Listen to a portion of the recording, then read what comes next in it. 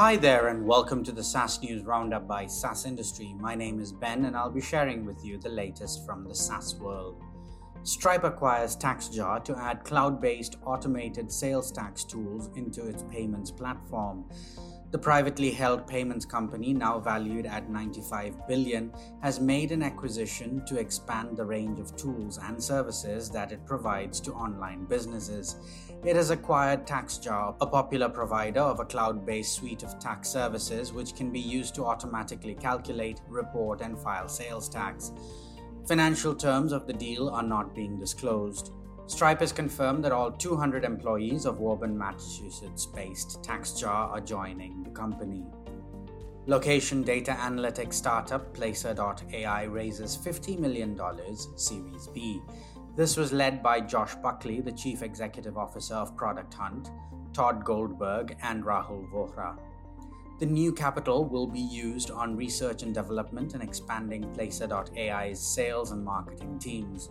The foot traffic and location analytics startup saw growth in new categories, including consumer packaged goods and hedge funds that use its tech to perform due diligence.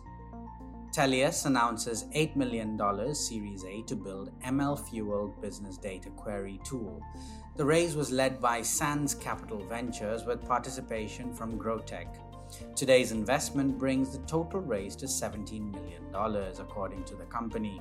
CEO and founder Ajay Khanna stated that the company is attempting to merge two technologies that have traditionally lived in silos: business intelligence and artificial intelligence. Canada's newest unicorn, Clio, raises $110 million at a $1.6 billion valuation for legal tech.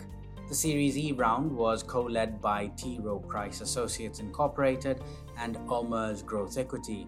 The company's platform aims to serve as an operating system for lawyers, offering cloud-based legal practice management, client intake, and legal CRM software. Clio has more than 150,000 customers across 100 countries. Many of the lawyers using Clio are smaller and solo practitioners, but the company also serves larger firms such as Locke's Law and King's Law. That's it from us here at the SaaS Industry. Do join us tomorrow, same time, same place, to get the latest from the SaaS world.